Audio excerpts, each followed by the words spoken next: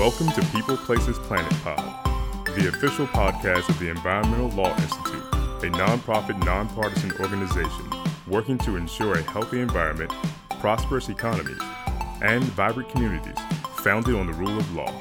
Well, welcome to today's podcast. My name is Linda Bragan. I'm a senior attorney with the Environmental Law Institute and also a lecturer in law at Vanderbilt University Law School. We are delighted to have with us today Professor Albert Lin, the Martin Luther King Jr. Professor of Law at the University of California, Davis Law School. Along with us today is my colleague, ELI Research Associate Anna Beeman. And we are both very much looking forward to talking with Professor Lin about his fascinating and really timely article entitled Herding Cats, Governing Redistributed Innovation. And this article was originally published in the University of North Carolina Law Review. If you are like me, you've probably heard about new technologies such as 3D printing and DIY bio, but you don't really understand the potential environmental impacts and how we can address them. This podcast is your chance to learn from a leading law professor on this cutting-edge topic. Before we turn to the article, I want to mention that Professor Lin's article was selected this year for inclusion in the Environmental Law and Policy Annual Review, or ELPAR, as we call it. ELPAR is a special issue of ELI's Environmental Law Reporter News and Analysis, which is published each August. And in this August special issue of ELR, we republish shortened versions of some of the best law review articles on environmental topics each year. And these articles all have a specific law or policy proposal, in addition to forwarding legal theory. The articles are selected as part of a class that I co-teach at Vanderbilt Law School with Professor Mike Vandenberg. It's very competitive to be accepted into the ELPAR class, and once a student is accepted, they have the privilege then of looking at all the hundreds of environmental law articles that are written every year. And the objective is to find articles that have creative and feasible proposals that would be of interest to policymakers and practitioners who don't have the time to read law review articles. In addition to republishing the shortened articles, in some cases we solicit comments from policymakers and practitioners and hold a conference to discuss them in Washington, D.C. So all of these details about the Environmental Law and Policy Annual Review and the articles we picked this year and in past years are on the ELI and Vanderbilt Law School ELPAR web pages. So we hope you'll look for them. This year, the students reviewed hundreds of articles, and we discussed 130 of them in class, and we picked just a very small handful for recognition. So it's really not easy to be selected for ELPAR. And Professor Lin, I've been a fan of your work for a long time now, so congratulations on the recognition this year. And we now want to start off by handing it over to Anna Beeman to ask some questions. Anna? Great. Thanks so much, Linda. So Professor Lin, the central topic of your paper is this term called distributed innovation. And I think for listeners that are not familiar with this concept, it would be useful for us to discuss the three major forms of distributed innovation you identify and think about their role in the future. So in your paper, you first introduced something called DIY bio. Do you mind first explaining what constitutes as DIY bio and give some examples of how it is being used now? Well, thank you for having me here today. Let me just first a note about this term distributed innovation, because it may not be completely obvious to listeners what that refers to.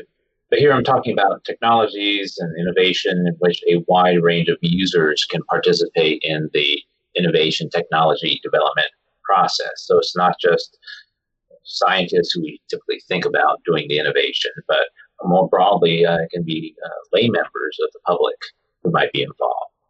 Now, specifically with respect to do-it-yourself biology, this is referring to biotechnology research conducted both by scientists and non-scientists outside of traditional academic and industrial institutions. So this might take place within one's home, or perhaps more commonly within community labs. These are dedicated labs, but open to members of the public to participate. And these activities within the DIY bio community are occurring in large part or enabled by the shrinking of economic, institutional, and educational barriers to entry. That is, in the past, this sort of biotechnology research required significant resources, both financial as well as just the infrastructure, and so was limited to either academic or industrial institutions. But now laypersons can get involved in these DIY biology projects.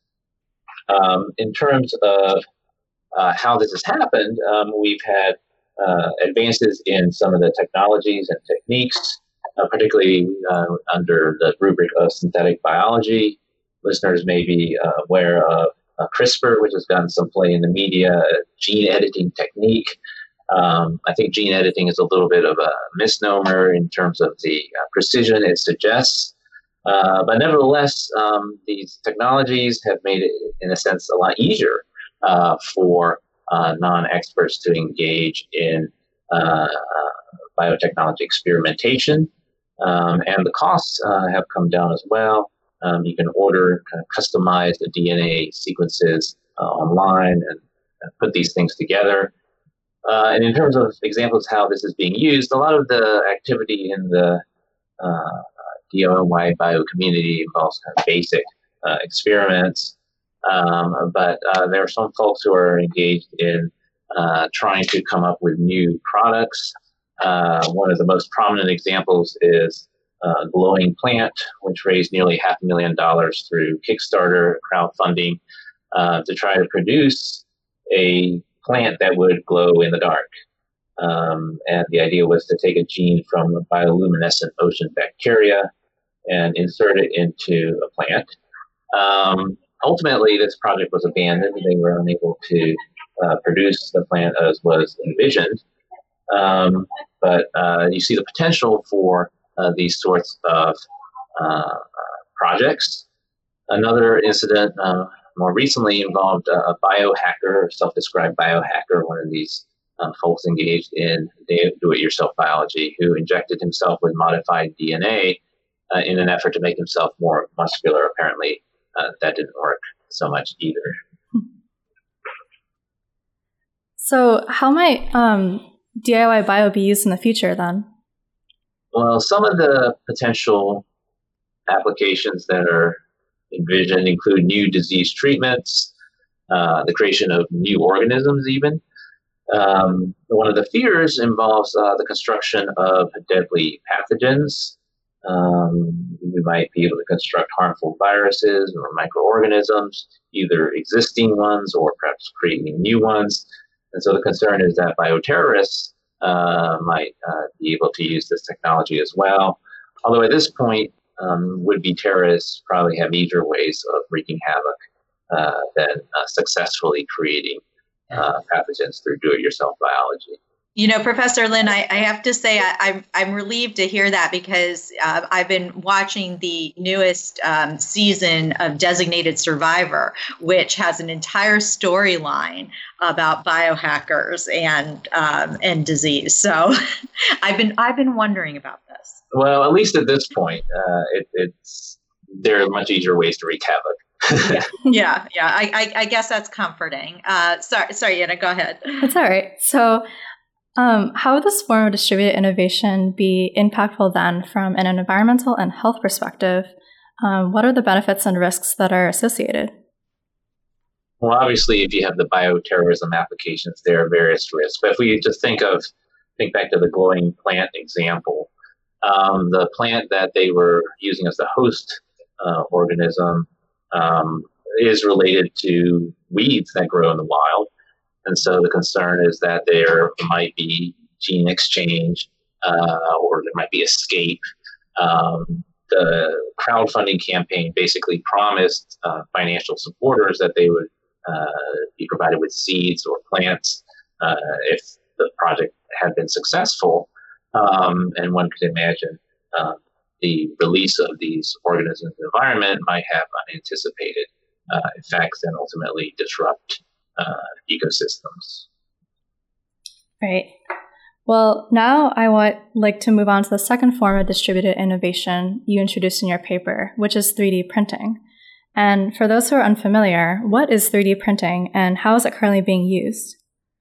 So 3D printing involves the manufacture of three-dimensional objects by building up or binding multiple thin layers of various materials. They might involve plastics, metals, or even food. And the ability to produce complex items in one piece can offer advantages in terms of structural integrity, weight, and waste reduction. So we can contrast 3D printing, kind of a bottom-up way of producing objects, with kind of top-down manufacturing, where you take a raw material and then whittle it down to the object you're ultimately trying to produce. In terms of current uses, 3D printing has actually been around for several decades, so it's not in itself a new technology, but it's become much cheaper, much more accessible to laypersons and small businesses and hobbyists because of advances in computing power, software, and materials. And so it's just simply a more accessible process than it was in the past. And so ordinary people can create complex objects. Some listeners may have done so through 3D printers they may own in their own home, or many libraries now have 3D printers available for reservation, so you can print your desired object. So the sorts of things that might be printed include basically almost anything, it sounds like.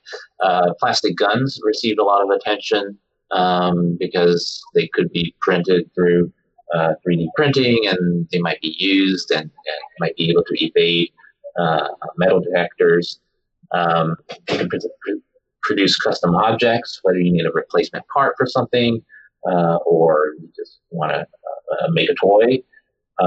You can produce body parts or even living tissues through various 3D printing processes. Very cool. So how might this technology be used in the future then? Well, some of the things that folks are talking about include home construction. So again, you can build a home with less waste and perhaps even lower cost than conventional home construction methods. You might be able to make customized meals, which have the exact nutrients that the consumer might need. I've seen discussions of 3D printed meat using plant-based proteins. So kind of Impossible Burger 2.0 or something. Medical applications such as printing an artificial heart, consumer products, perhaps innumerable possibilities. We can imagine custom shoes, custom clothes being printed through 3D print. So you kind of alluded to this, the future uses given 3D printed meat, but how would it be impactful from an environmental and health perspective? What are the potential benefits and risks? Right. So specifically with respect to 3D printed meats, one of the advantages if it's printed from plant-based proteins is we don't have the adverse impacts associated with animal-based agriculture, whether it's greenhouse gases or contaminated water. But more generally with respect to 3D printing, one of the promises is that with this bottom-up approach to manufacturing, at least potentially, there's less waste in the production process. In addition, if people are able to print the objects they need kind of close to home, either with their own 3D printer or perhaps at the public library, they don't need to order an object from far away, and so you have reduced transportation impacts of obtaining the desired good. On the other hand, if you have low-cost 3D printing, it could be easy, perhaps too easy in a sense, to print more stuff. And obviously it depends in large part on what the printed object is being used for. And there's various potential risks associated with the 3D printing process. There may be health or environmental effects depending on what substances are used in 3D printing. There may be respiratory exposures. Normal manufacturing processes, at least in theory, you have occupational safety and health administration regulations, but people are doing this stuff in their own homes, those safeguards may not apply. In terms of the products that are printed, you have concerns that, well, individual products, but not unique to 3D printing, but kind of low scale, small scale produced individual products may not be subject to the same oversight as kind of mass produced products. There's also the potential for counterfeiting of parts or printing of biological weapons or chemical weapons, sort of analogous to the printing of plastic guns. So you have those sorts of concerns, and then you have potential undermining of intellectual property protections. People can print kind of copies of things that are otherwise protected by intellectual property law. Let's see. Well, lastly, the sharing economy is already understood by many in forms such as ride sharing or short-term rentals, but I want to know more about the potential environmental impacts of the sharing economy and what we need to be concerned about in the future. Right. So this is the one example which is probably the most familiar to our listeners. And obviously the activities within the sharing economy are not new. People have engaged in lodging and transportation and so forth forever. But the scale is new. That is, we have kind of small scale activities, the individuals renting out their room or transporting others around. But there's potential for cumulative impacts because of the scale. And so we're just beginning to understand some of the environmental impacts.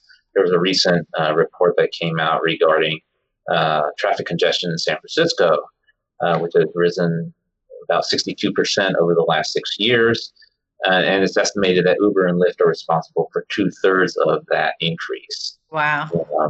And so a tremendous impact, a bit belied by the title or of ride sharing. If the sharing economy were truly involving sharing, perhaps the impacts would not be so significant. And then other examples, we have neighborhood effects. If you think about Airbnb, many jurisdictions have been trying to figure out, well, how do we respond to this because it's affecting the quality of life for residents and affecting the composition of the neighborhood itself. And so trying to figure out, well, what do we do about short-term rentals that are enabled through the sharing economy platforms. In addition, what the sharing economy basically is driving the sharing economy is that, well, we have much greater efficiencies, lower prices, the ability for people to engage in transactions that weren't possible before through the technologies that we have now, which could lead to increased levels of consumption and potentially associated environmental impacts with that consumption. And so that's a further environmental concern associated with the sharing economy. Wow, yeah, definitely. Well, that's all really interesting. And clearly these are all important forms of innovation that the public, regulatory officials, and environmental advocates need to be familiar with. I'm going to turn it over to Linda now for her to ask some questions regarding your proposal to regulate these forms of distributed innovation. Thanks, Anna. And yes, thanks, Professor Lynn. That background was, I think, really helpful, particularly on the distributed innovation technologies. I mean, it's really rather incredible. I mean, I find it a little hard to process, and it's all moving very rapidly, which has us now turning to this question of how do you govern these technologies? In your article, you discuss how regulating distributed innovation generally is just no easy task, and that distributed innovation technologies pose some real serious challenges for regulators. Can you tell us about what some of these key challenges are? Right. So first, it's difficult to apply the law given what I describe as law's categorical nature. That is, law relies on the process of categorization to determine what and how behavior is governed. But distributed innovation activities often do not fit neatly within existing legal categories. And we're familiar with this with the controversies of, well, how do we treat Uber or how do we treat Airbnb rentals, where jurisdictions are wrestling with this question. Are Uber drivers like taxi drivers, in which case maybe we ought to regulate them like taxis, or are they just ordinary private individuals, in which case maybe they don't need regulation? And so we've had to, we've seen states and localities try to come up with some sort of hybrid regulation, perhaps, to wrestle with the impacts of these activities. And similarly, with respect to Airbnb, or do we treat them like hotel operators, or do we treat them as just individuals, letting someone stay once in a while overnight? And so that's one of the difficulties, is that law isn't really well equipped to define, to address these sorts of activities. It's often regulatory regimes are built around certain assumptions of, how economic transactions are carried out on a particular scale. And so oftentimes the distributed and innovation activities kind of fall under the radar screen. A second difficulty is the logistical, political, and cultural barriers involved in first trying to get a handle on these activities and their effects, and then trying to govern them. So merely identifying the participants involved in these activities can pose a challenge, because there's so many of them, as well as their participation is often sporadic and of low magnitude. Even once you identify the participants, it can be very costly and resource intensive to apply a conventional regulatory approach, given that you have so many participants, and many of these participants aren't accustomed to dealing with regulation. They don't have lawyers or a legal team to deal with conventional regulatory approaches. And politically, individuals often may resist the imposition of regulatory burdens. And then there may be cultural resistance as well. So if we look at the DIY bio community, in which some of the participants call themselves biohackers, they see themselves as kind of rebels doing something innovative, and often may not be particularly interested in being subject to oversight. And then a final difficulty is that it's often hard to identify the exact harms, particularly with these kind of low-level activities where, at least initially, the impact may be hard to identify. And so it's only later, now in San Francisco, we're identifying the traffic impacts resulting from the ride-sharing applications. But some of these activities, even though they may seem low level, can have a significant impact. That is, if we think about DIY bio in particular, the escape of an engineered microorganism could wreak havoc. So it's not just, well, we're missing kind of a low level of activity that, yes, it'd be nice to get a hold of, or at least be able to address the concerns associated with it. There might be quite substantial impacts from the failure to oversee these risks. Yeah, I mean, there really are some very serious challenges here. And, one of the things that you do in your article is to pretty methodically go through the different ways that we have tried to regulate individual behavior in small-scale activities, as possible models for addressing potential harms from distributed innovation. I mean, you talk about direct regulation, economic incentives, norm activation. But again, for some of the reasons you've just outlined, you conclude that distributed innovation just has several characteristics that make governance particularly complicated. And you've talked about some of those, but are there any others you want to highlight before we move on to ultimately the approach that you recommend? Right. So as I've alluded to, direct regulation is difficult, it's expensive, it's intrusive, it's politically difficult. we do use economic incentives to incentivize or discourage certain behaviors, but there's characteristics of distributed innovation that make its governance especially complex. I mean, first of all, it's innovation, it's change, and so any legal system struggles to kind of keep up with these sorts of changes that are rapid. And there's novelty, that is, with some of these distributed innovation activities, we have activities which are new, which haven't been subject to regulation, that don't fit in existing legal boxes. And so, assuming that we can rely on a conventional regulatory approach to deal with the risks and uncertainties is simplistic. Ultimately, you outline a typology or some basic approaches that could assist in the oversight of distributed innovation. Can you just give us sort of a little overview of those approaches and why it's necessary, as you state in your article, to, quote, reconceptualize oversight and identify alternative agents of governance for distributed innovation?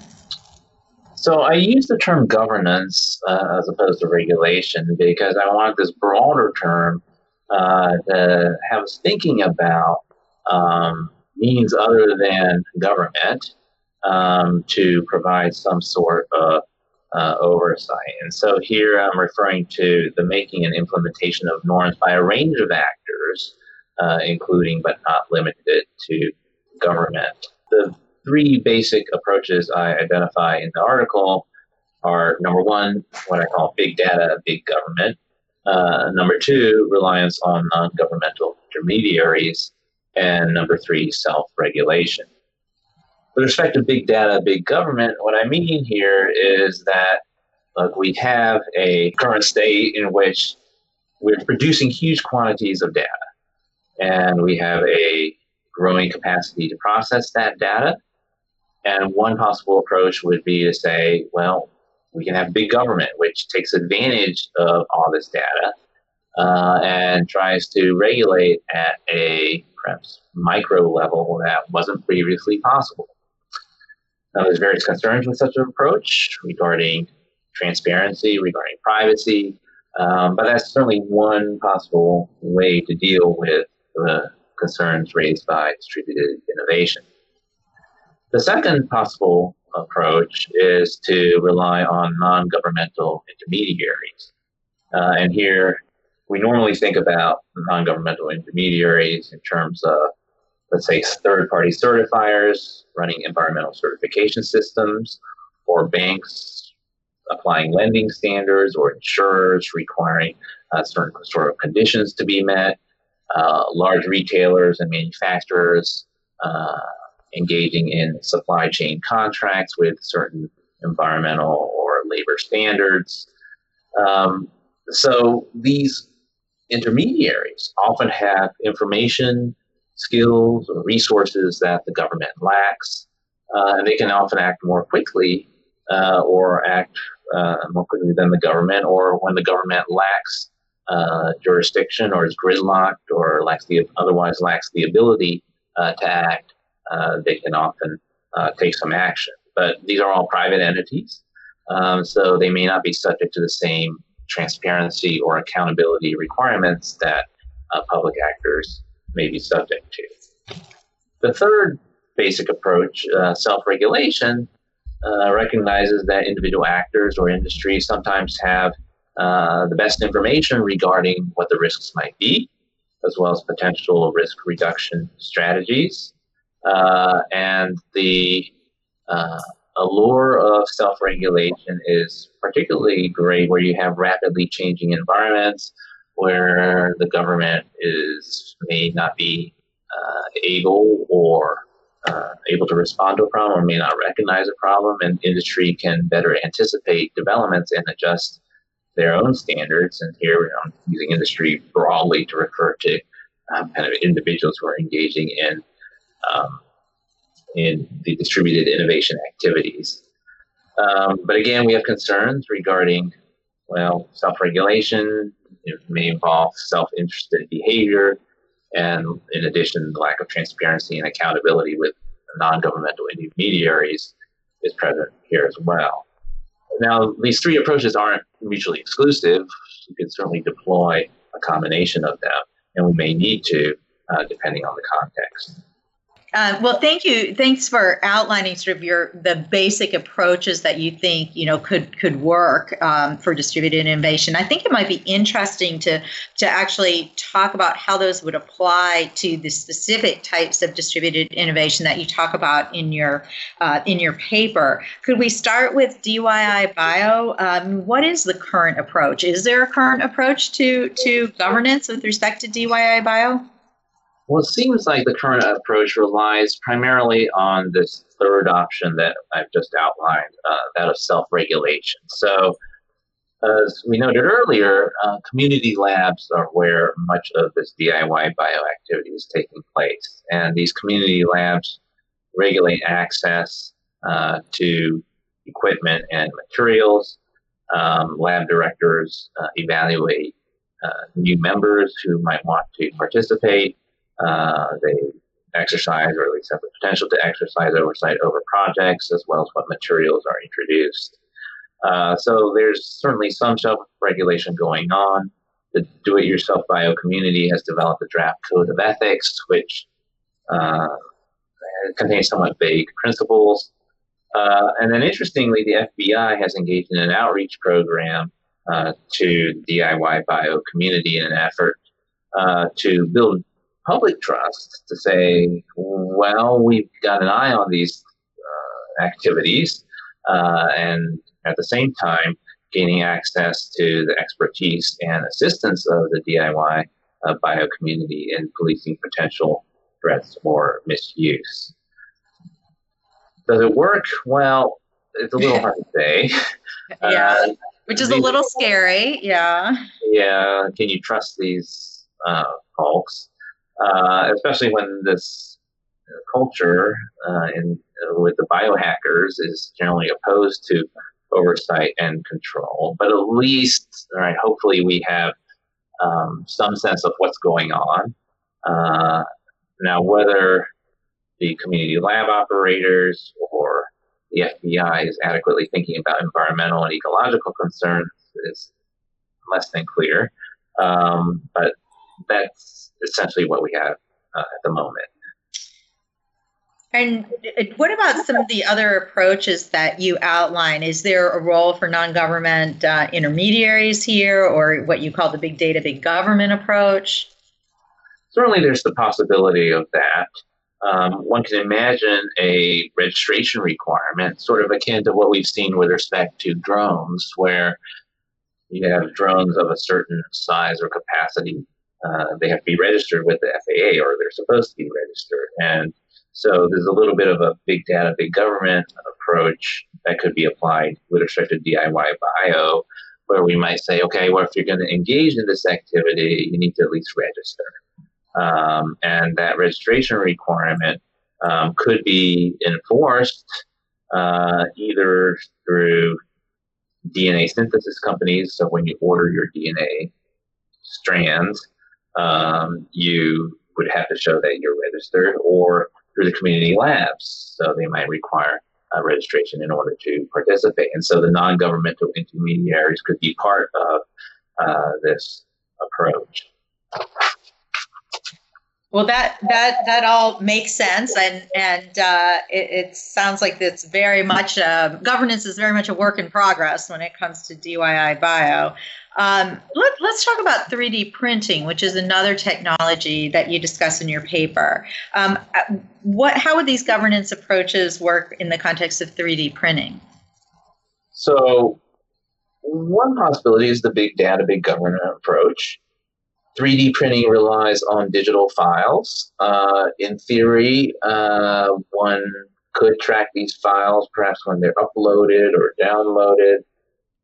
There might be constitutional objections to this. You would have to have pretty extensive surveillance, and such an approach might drive activity underground. But that's one possible way of trying to address the risks.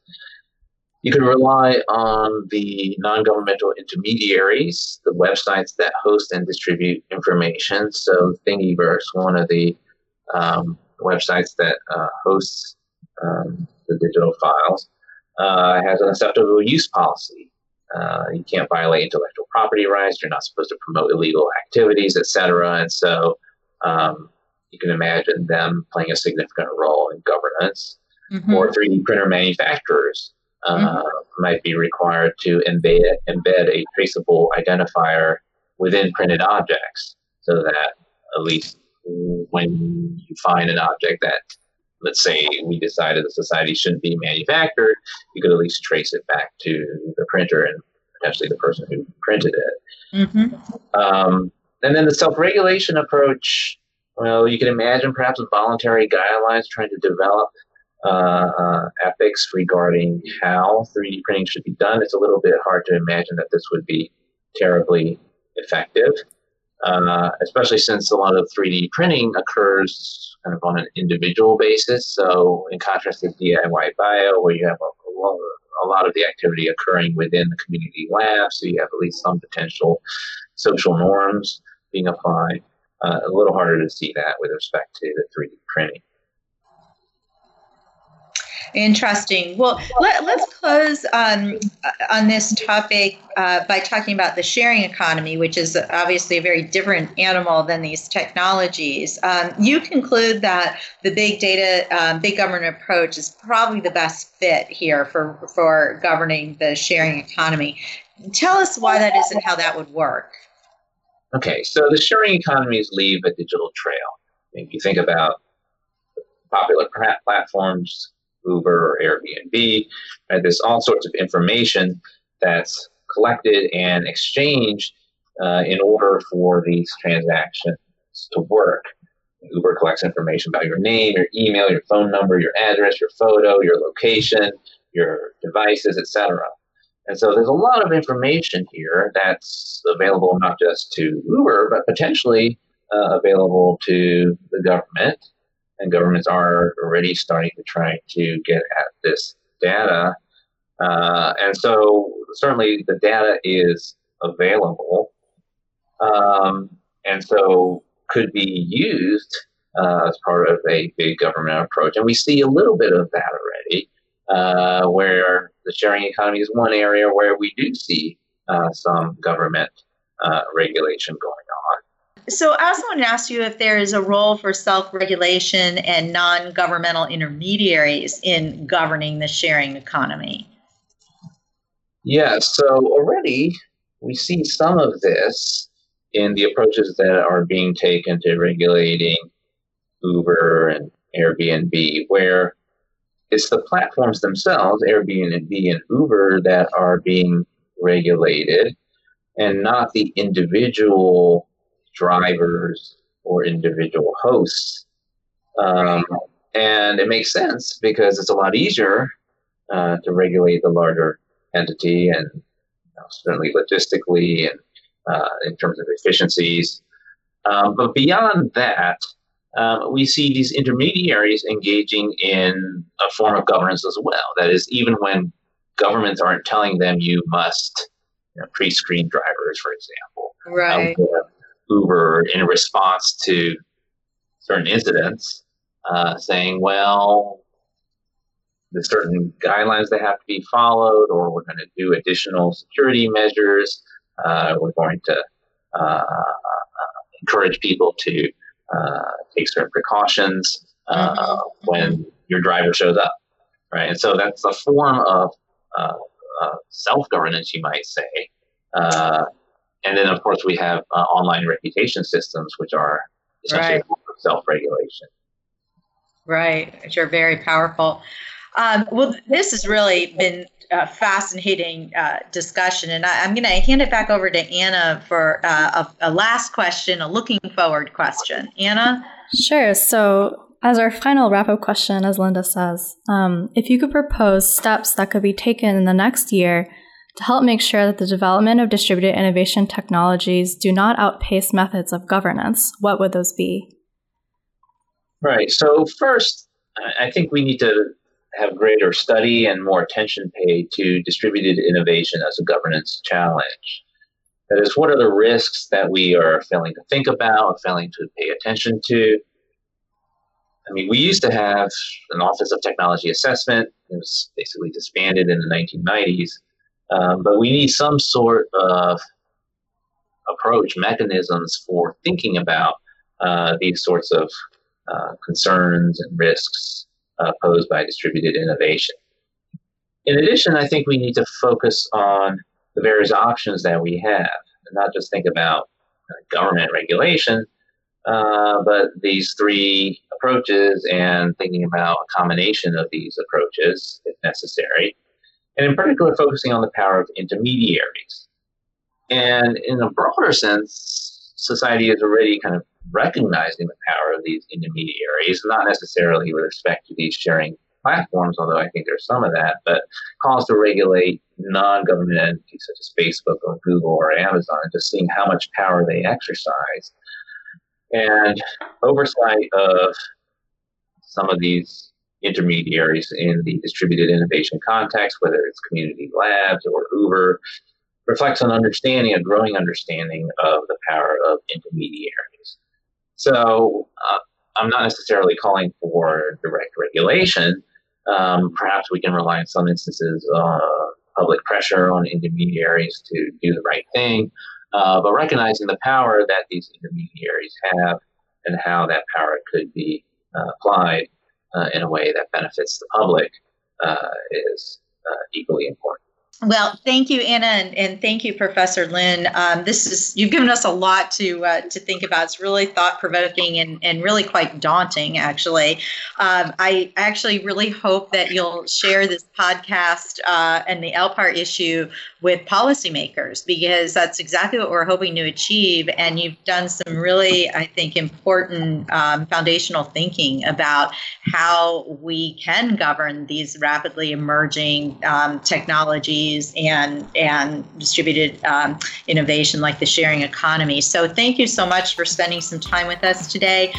Listeners, I encourage you to look for the August issue of ELI's Environmental Law Reporter, which has a summary of Professor Lin's article as well as the other articles we selected this year. Thank you so much for listening. Thank you for having me. Thank you, Linda. Thank you for tuning in to People, Places, Planet Pod, brought to you by the Environmental Law Institute. We would like to hear from you.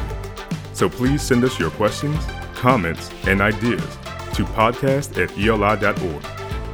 And if you're interested in learning more about our work, attending one of our events, reading our publications, or becoming a member, please visit our website at www.eli.org.